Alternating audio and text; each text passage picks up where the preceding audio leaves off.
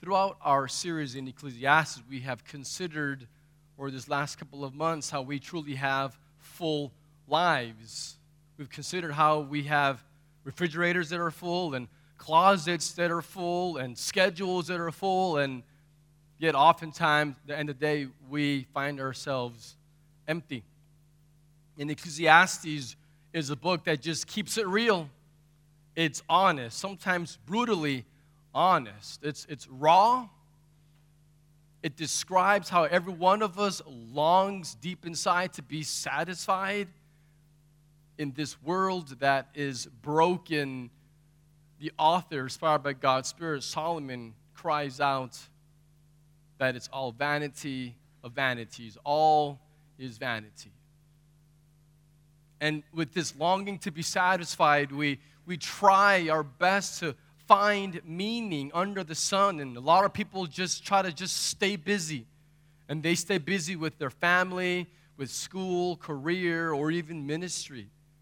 They're just busy. Or others, they want distractions, and they just use things like social media or hours of mind-numbing TV or sports, leisure, entertainment, vacationing. And all these things just sort of just distract us from the fact that there is deep pain going on inside and disappointment. And others try to numb themselves from the disappointment in life with things like food or immorality, pornography, or 1,000 other different ways that we can numb our souls. And if we are honest with ourselves, like Ecclesiastes calls us to be, this world, this life can sometimes be really unfair and very painful.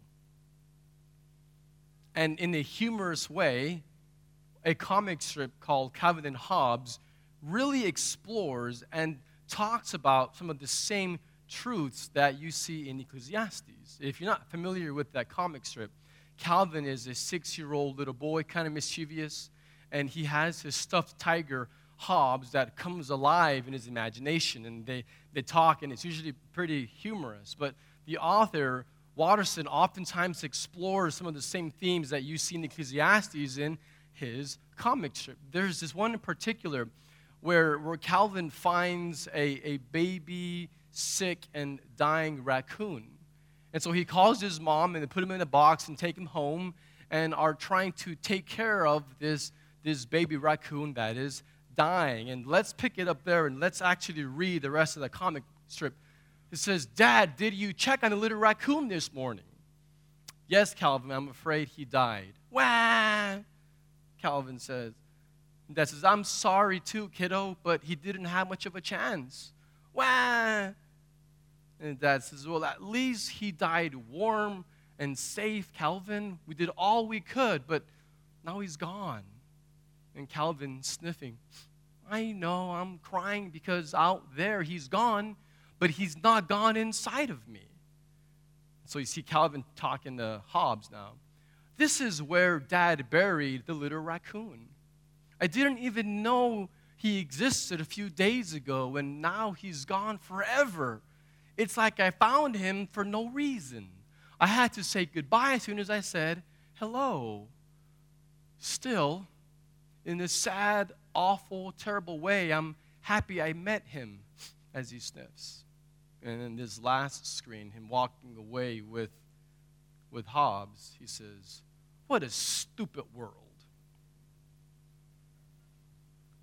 And in a very comical way, Watterson is conveying something that many of us feel. This is a very common response to pain and disappointment. It just says, "Stupid world, stupid universe." And coming to this realization that we live in a broken world, like little Calvin is realizing that this world is broken and death is real, it can lead to depression or despair. Life can seem pointless. You're born, you live, you struggle, and you die. And we live in a world where there are real people, and you know them. Maybe you're sitting in this room today, and you can relate to this. real people that are in real pain. And maybe you don't have the courage to say it out loud, but deep inside, you, like many others, feel that emptiness. And again, this great theologian, Calvin and Hobbes, offer great insight in a humorous way. Let me show you a second one that a little bit shorter, but it conveys the same thing. You have them talking. I don't understand this business about death, says Calvin. If we're just going to die, what's the point of living? And so you see Calvin and Hobbes, blank stares, pondering, pontificating this grand question of what's the point of living if we're going to die? And then there's Hobbes. Well, there's seafood. And then I don't know why I even talked to you before dinner. So what you're seeing again here is this question of, well, what's the point? Well, there's good food, so we have to turn to something to give us a sense of joy and comfort and relief to cope with the realities of life. So true. But here's the truth.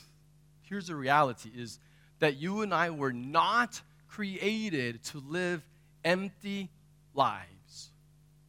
We weren't made for that. We weren't made to say, well, there's seafood. We weren't made for that.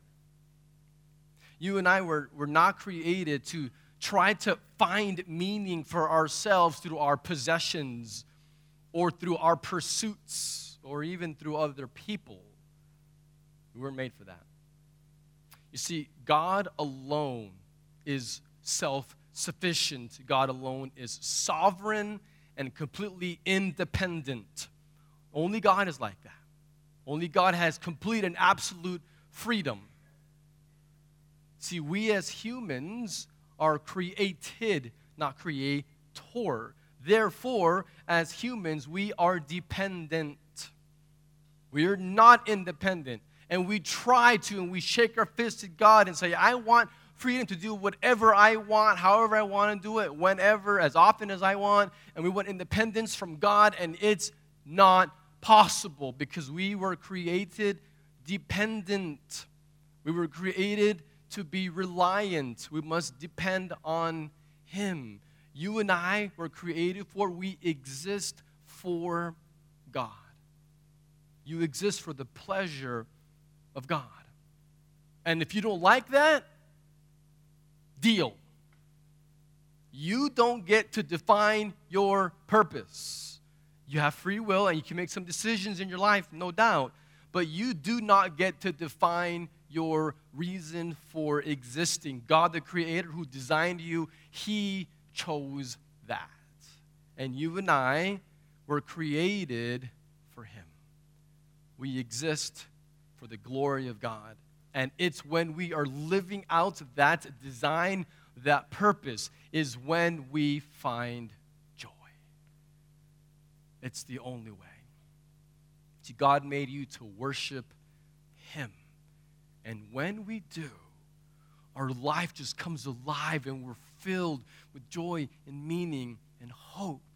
Nothing satisfies under this sun, not even seafood.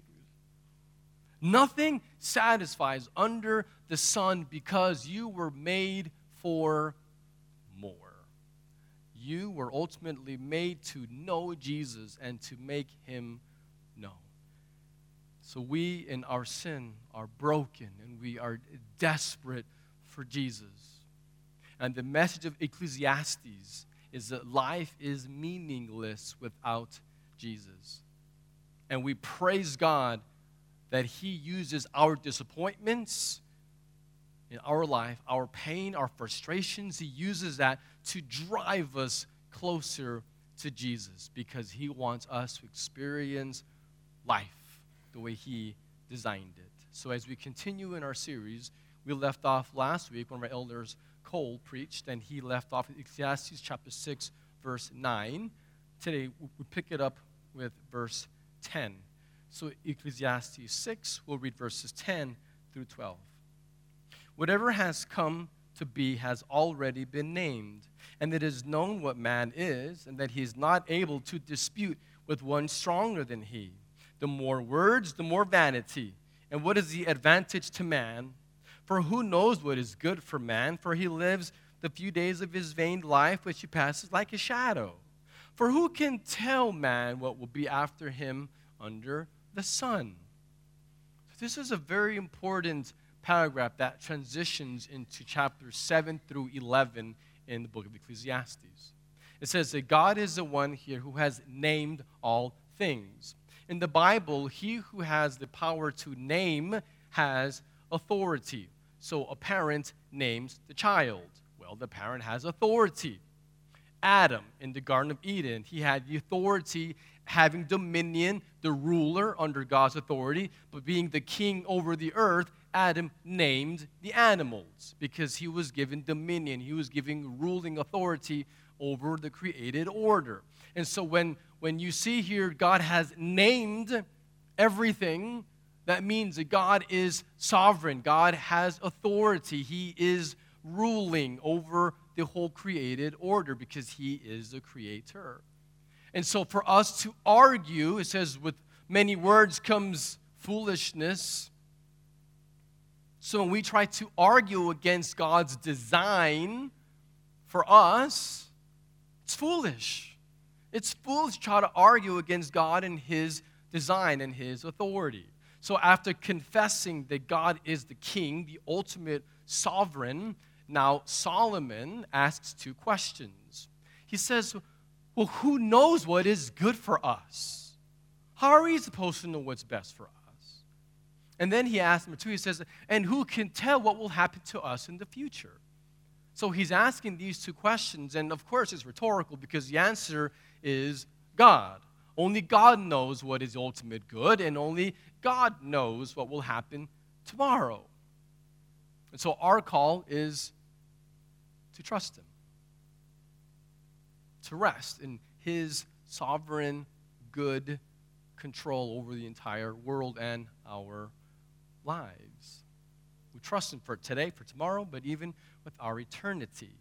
And so these two questions revolving around God who knows all is describing the wisdom of God. And so it sets the theme for the rest of the next 5 chapters, because Ecclesiastes 7 through 11 is describing wisdom and how God is the fountain of wisdom. The wisdom of God is connected to his sovereignty. They go hand in hand because God is all wise and all powerful, all wise and in complete control. And so God is, as the sovereign, he is ruling all things, but he rules all things with all wisdom. And so they go together. So our job is to respond to an all-wise, all-powerful, good God by depending on him, by for real, not just saying it, but with our souls resting and trusting in him and not freaking out, but trusting him. Our job is to stop resisting his authority, to stop doubting his wisdom and his perfect timing for things, and stop trying to figure out what's going to happen tomorrow, but just trust him for tomorrow.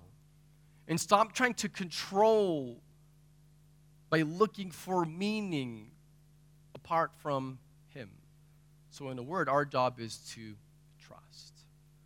So this means surrender. This means not relying on your own reasoning or human logic, but rather it's depending upon the revelation of God.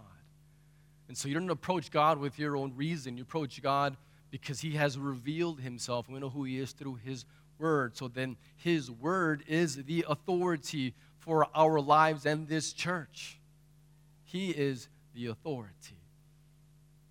And so we submit ourselves to him. We surrender to him.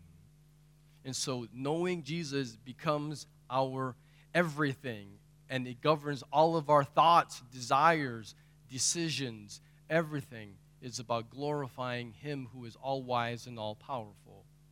So we're seeing that the only way to live a life that is really filled with joy and meaning and purpose is the wisdom of God.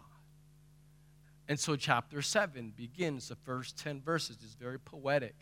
And it's contrasting wisdom and foolishness. So if you read that, we won't this morning, don't have enough time, but 7, 1 through 10 describes how receiving correction from a wise person is better than being flattered by a fool. And it describes how we ought not be deceived by the love of money to the point of committing evil, such as bribery. It calls us to be patient instead of prideful. It calls us to be kind instead of angry. This is all wisdom that it describes. And he says, don't live your life thinking about the good old days in the past without looking forward to what's coming. So that's what you see in those 10 verses. Let's read verses 11 and 12. Again, chapter 7. Wisdom is good with an inheritance and an advantage to those who see the sun. For the protection of wisdom is like the protection of money, and the advantage of knowledge is the wisdom preserves the life of him who has it. What you're seeing here briefly is that wisdom protects us. It protects us from what? From being dumb. From doing things that are just foolish that would end up hurting us or other people. It says the wisdom preserves life, and so wisdom is a life-giving reality. And then verses 13 through 29, to close off chapter 7, it reveals more of our desperate need for the wisdom of God in our broken world. Let's read a sampling of that in verse 13. Consider the work of God. Who can make straight what he has made crooked? So the word crooked here does not mean morally corrupt or evil. It doesn't mean that. It means bent, but it has this connotation of being unknowable. And so who can understand, who can totally make sense, make straight that which is unknowable? And so we can't fully know what God is doing. We don't have his supreme insight or understanding. And so bad things can happen, and we don't always understand why. We can't always discern why God allows things to happen the way that they do. We don't know why bad things happen, and oftentimes there's no answer for that question. But we do know this, that God's character is good, and he is wise, and he is powerful, and so we can trust him that he will use that pain to display his glory and for your good. And so we can honestly trust him even in the deepest of pain, knowing that we don't know what he's doing, but we can trust him. We are desperate for the wisdom of God, but because of our sinful hearts, we tend to resist and reject it and want to go our own way and figure things out on our own with our own power and our own wisdom. Verses 19 through 20 in this same chapter gives us an insight into that. Verse 19, wisdom gives strength to the wise man when the 10 rulers who are in the city. So it says that wisdom is good and it gives strength. But then verse 20, surely there is not a righteous man on earth who does good and never sins. And then verse 29 finishes this chapter. See, this alone I found, that God made man upright, but they have sought out many schemes. So you see here that wisdom from God is a good thing and it's a blessing, and yet we are sinful. And God made humanity originally good. It says he made man upright. He made us originally good with no sin, no brokenness, no emptiness. But we have inherited a sinful nature from our father Adam. But we continue to sin. And so we sin by nature and also by choice. We like it. We enjoy sinning. If we're honest with ourselves, we do. But it pushes us far from God. But we all do this. We're all sinners.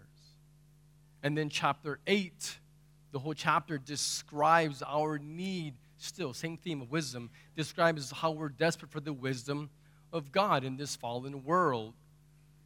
Because it's broken and we go by our own thoughts, our own wisdom, then it paints this very bleak picture of politics and people. It describes a king in the first part of chapter 8 who uses his power to oppress and to hurt other people.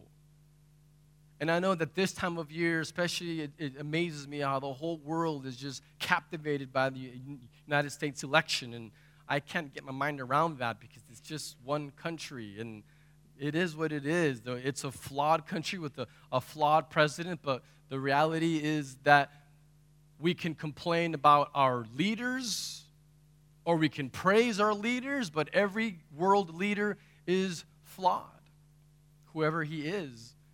And unless we complain too harshly about our world leaders, we're just as flawed as they are. And if we have their position of authority, we may actually be worse than they are. We don't know. We're all sinners. And so you see here in chapter 8 that this king is oppressive and hurting people. But then verses 10 through 13 describe that the subjects are no better. They're equally corrupted. They do sin just as much as the king does. And so a sampling of that, I'll read just the second part of verse 11, again, chapter 8, he's here on the screen. It says, the heart of the children of man is fully set to do evil. It's not just presidents and rulers and dictators and kings. It is all of us, every one of us, the children of man. Our heart is set to do evil. And we can try to deny it. We can try. But if we're honest with ourselves, we know that God's word is speaking truth. And that our hearts are just drawn. It's like we're pulled constantly towards giving our hearts to idols, things that are evil. And we want to go our own way. We don't want the ways of God. We want what we want, according to our own selfish agenda. And the next chapter, chapter 9, the first 6 verses reveals that because of this corrupted, sinful nature and our rebellion against God, death is inevitable. We all will die. Now, God did not make us originally to die. He made us for life. God made Adam, richly blessed him. He gave him life. He gave him a wife. He gave him good food. He gave him an eternal purpose. But above all of those blessings, God gave Adam himself. That's the greatest gift. You see, Adam had the presence of God. And we were made to enjoy God forever.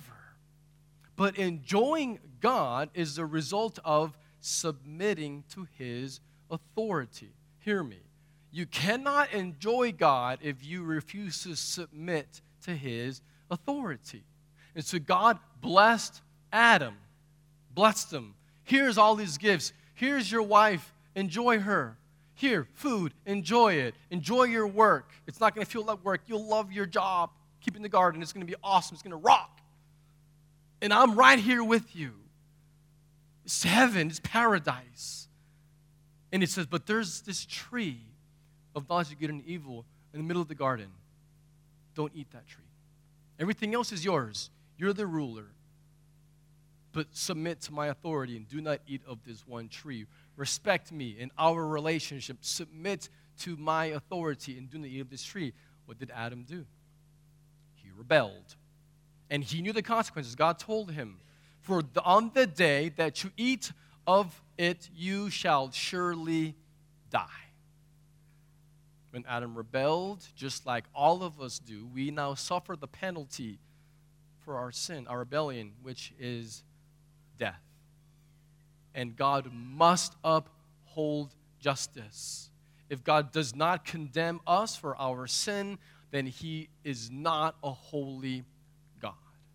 Yes, God is love, but he is also holy. He must uphold justice.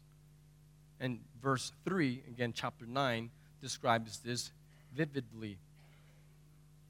This is an evil in all that is done under the sun, that the same event happens to all.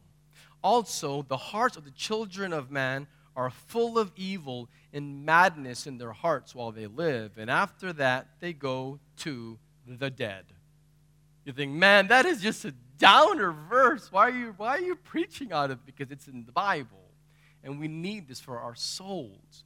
This verse is summarizing the whole book of Ecclesiastes. It's describing life apart from God, how life is meaningless without God. This is describing a human life when someone does not know Jesus, when they reject him and are living according to their own wisdom. If you are not trusting in Jesus, this verse describes you. This is all you've got. You're born. Your life is full of evil, it says. You pursue meaning your own way, which he calls madness, and then you die. That's what you got. This is the Bible. This is life without Jesus. And then you're going to be resurrected bodily to face a holy God. I shudder at the thought.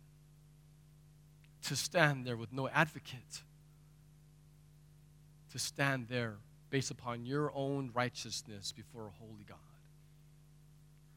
This is a very brief overview of 3 chapters in Ecclesiastes from 6:10 through 9:6. But let's think about what this means for you and me today.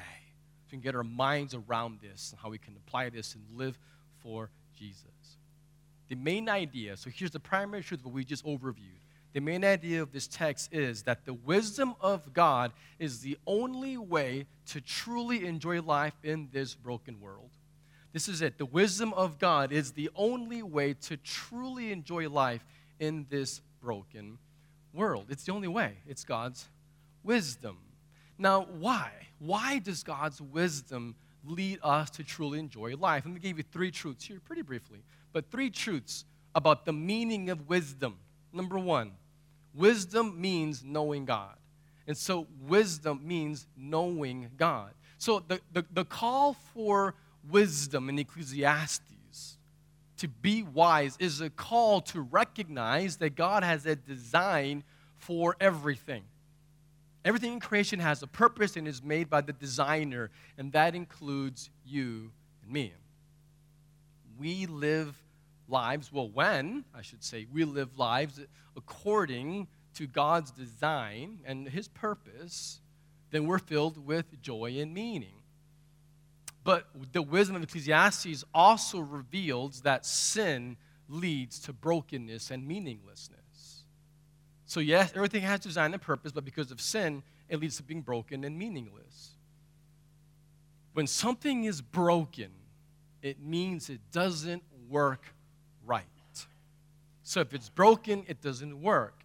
Now, if you know my family, I have twin 2-year-olds. They're a blast. They're very active and full of life. And we're from Texas, and so we like guns. So we play with guns at home. I mean, they're toy guns with darts and discs, but they're awesome. Well, we have a house rule, no headshots. So when we shoot each other around the house, we don't shoot the head like that's, but everything else is open, fair game, arms, legs, torso is good. Hey, I'm from Texas, I'm keeping it real. All right. So when we're home and we're shooting each other with the guns and 2-year-olds running around, I have my gun, Daddy, I got you, and oh, you got me. But sometimes the gun will jam, and then the dart gets stuck and it doesn't work properly. So my son, Nathaniel, who's very verbal, like his dad, he'll run, Daddy, it's broken. Gun is broken. He's freaking out that his gun is broken. It's okay, I can fix it. It's just jammed, and we'll fix it, and then we'll go back to shooting each other. So this gun has a design to emit darts so that father and son have a great time together. That's its purpose, designed to do something. When it's broken, it is failing to accomplish its purpose. When it's broken, it is not accomplishing that which the designer intended it to do. You see, you have a designer, and you were made with a purpose, and your purpose is to know God and to enjoy him forever. To have your soul satisfied with Jesus. You're made to know him and to go make him known. And only that will satisfy, and that is your purpose. But here's the problem. You're broken. So you don't work right. And you don't always enjoy Jesus. You don't always worship him. You will now turn to idols because we're broken. And thus we're not fulfilling our intended purpose and design. And in our brokenness, we can sometimes blame other people and say, well, he abused me, or I've had this hard situation. And sometimes that's true. Let's just be honest. There are sometimes that we struggle with brokenness, and it's because of other people that have hurt us. But sometimes it's our own foolishness. We have to be honest. Like, this is on me. This is my fault. I was foolish, and I deserve these consequences. But then there's times when it's no one's fault. There's no one to blame. Natural disasters happen. Economies tank. Sickness, disease, there's no finger to point. It's a fallen world. So whatever the cause of your pain and disappointment, at the root of it, it's sin. God has a design, but because of sin, there's brokenness and meaninglessness. And whether it's directly or indirectly, it's all because of sin. Ecclesiastes points to the fact that apart from Jesus, there's no hope. We are sinful and broken, and we're hurt. So this brokenness hurts. There's real pain, and we can try to fix ourselves. We want to mend ourselves to fill the void with things like drink and other relationships, making lots of money and trying to be successful or whatever, but it won't satisfy. Trying to fix yourself only leads to more pain. It does. And so the gospel is the solution for our brokenness. Through Jesus alone, he made a way. See, Jesus is the designer of all of creation, but he is also the one who came in, entered into creation, and fulfilled that design. And since we could not go up to reach the wisdom of God came down and reached down to us. See, the wisdom of God is not head knowledge. It's not information. It's not biblical knowledge. It's not. Wisdom is personally knowing, experientially. True wisdom is only possible if you know God. See, wisdom ultimately, at its essence, wisdom is not a thing, not an idea, it's not a concept. Wisdom is a person. See, we read earlier, our brother Joseph read from 1 Corinthians chapter 1, verses 18 through 25, describing the wisdom and power of God. And it says in verse 24 that Jesus is the wisdom of God. He embodies it. He is wisdom. And so the wisdom of God is knowing him personally. And Jesus made this possible. He paid the price on the cross. Jesus suffered in order to end our suffering. He died that death so that he could end the chaos of this world. He paid the price for you and for me. Wisdom means knowing God. Not about God. Knowing him. We are fools, if we're honest. We're so foolish. Without Jesus, we have no hope. But with him, we can walk in wisdom as his Spirit leads us. So wisdom, number one, means knowing God. Number two, wisdom means reflecting God. It means reflecting him. See, salvation is knowing God.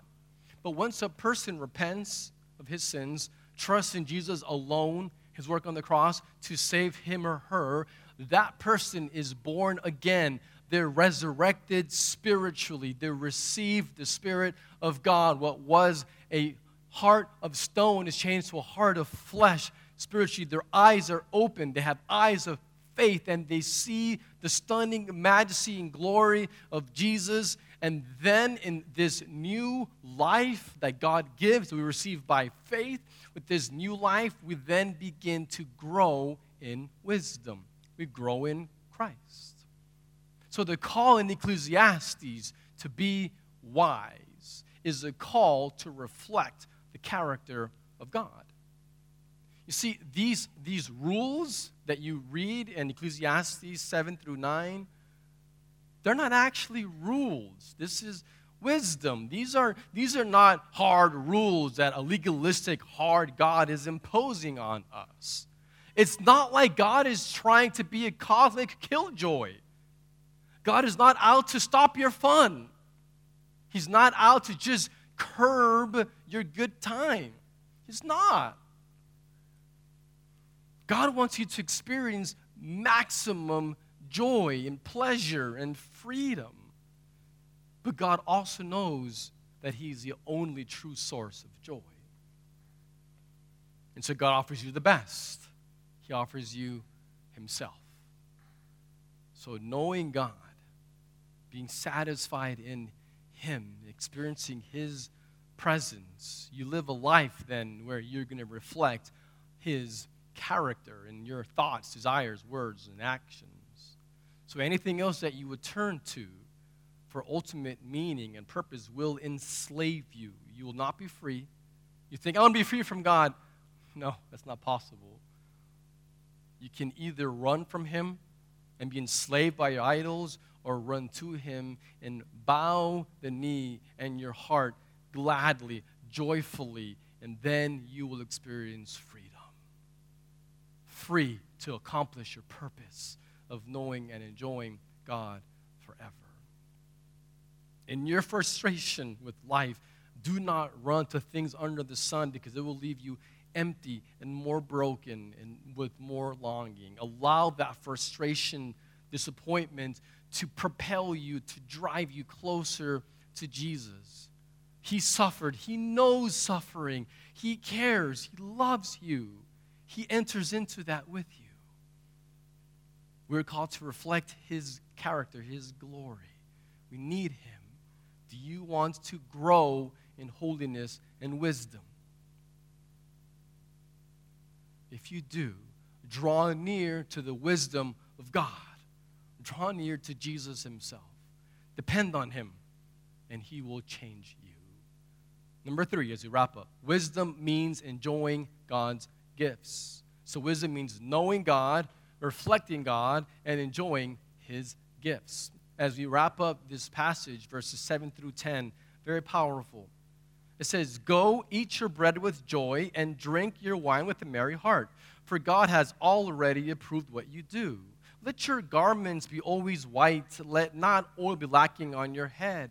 Enjoy life with the wife whom you love all the days of your vain life that He has given you under the sun, because that is your portion in life and your toil of which you toil under the sun. Whatever your hand finds to do, do it with your might, for there is no work or thought or knowledge or wisdom in Sheol to which you are going." Again, very bleak. He's describing the reality of life without God. But what he's describing here is pointing to wisdom truly means enjoying the gifts of God.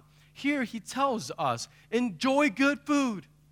He says, enjoy nice clothes. He says, smell good. So wear perfume or cologne. It's good. Smell good. Smell nice. He says, enjoy your work. And he says, men, enjoy your wives. This is a command. We're told to have a vibrant, healthy, satisfying, meaningful, intimate relationship with your wife. And that's a long conversation on how you do that, but I'll just give you one phrase. If you want to enjoy your wife, you have to know your wife. Amen, ladies? Your wife wants to know that you get her, that you know her, that y'all are in tune, and that you're searching her mind, not just her body. If you know her, I promise she'll respond and you will enjoy each other. We're told here to enjoy life.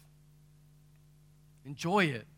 But it's funny to me, I notice a lot of believers sometimes think that following Jesus means that you can't enjoy anything in life. You can't have a nice car, because if you do, people will think, oh, he's a bad steward. He's not tithing, I bet. Or if you get caught at a nice restaurant, they'll think, oh, look at the pastor. He's spending all the money in restaurants and he's eating out. Or if you have a nice shirt, or if you have a nice suit or a nice dress, people are going to judge you like, whoa, look at her. She's a Christian and she wears all these nice clothes. And we think, all your money, give it to missions. It should all go to India and Africa, because that's missions, right? No, it's not. Missions is everywhere. We're all missionaries around the planet. You see, what happens to us is we think following Jesus means you have to deny yourself and be miserable for the glory of God, right? No, that's not what this is saying. What he is saying here is enjoy your life. Enjoy it. Enjoy the gifts that God has given to you. Now, we have to keep a balance here.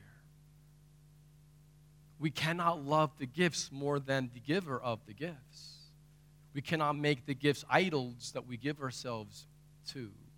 But if your soul is satisfied in Jesus himself, a healthy soul that is filled with wisdom will be able to and is called to enjoy the gifts without being enslaved by them.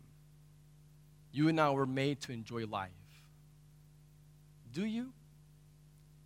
I mean it. Are you enjoying your life? Amen. Are you living a life of wisdom that's marked by knowing God? A life of wisdom that's marked by reflecting God and enjoying him and his gifts. We're called to. If not, if you're not living life like this, then I would call you to repent of whatever your heart has been given to that is keeping you from living this full life that God has for you and wants for you. Draw near to him. Jesus has overcome. We have hope beyond the grave. He will never fail you, never forsake you. Depend on him, and he will make us a wise people for his glory. Will you pray with me? Father, we praise you together. Thank you for your word. Thank you that you have sent your Son for us. I pray that you would help us to be a people that reflect your character by walking in wisdom as we walk with Jesus, who is your wisdom. Thank you for this church. I ask for your blessing that we would be a truly healthy, missional church that wants to make disciples for your glory, and that starts with our hearts before you. Thank you, Father, for hearing us today. Make us a holy people for you. We pray in the name of our King Jesus.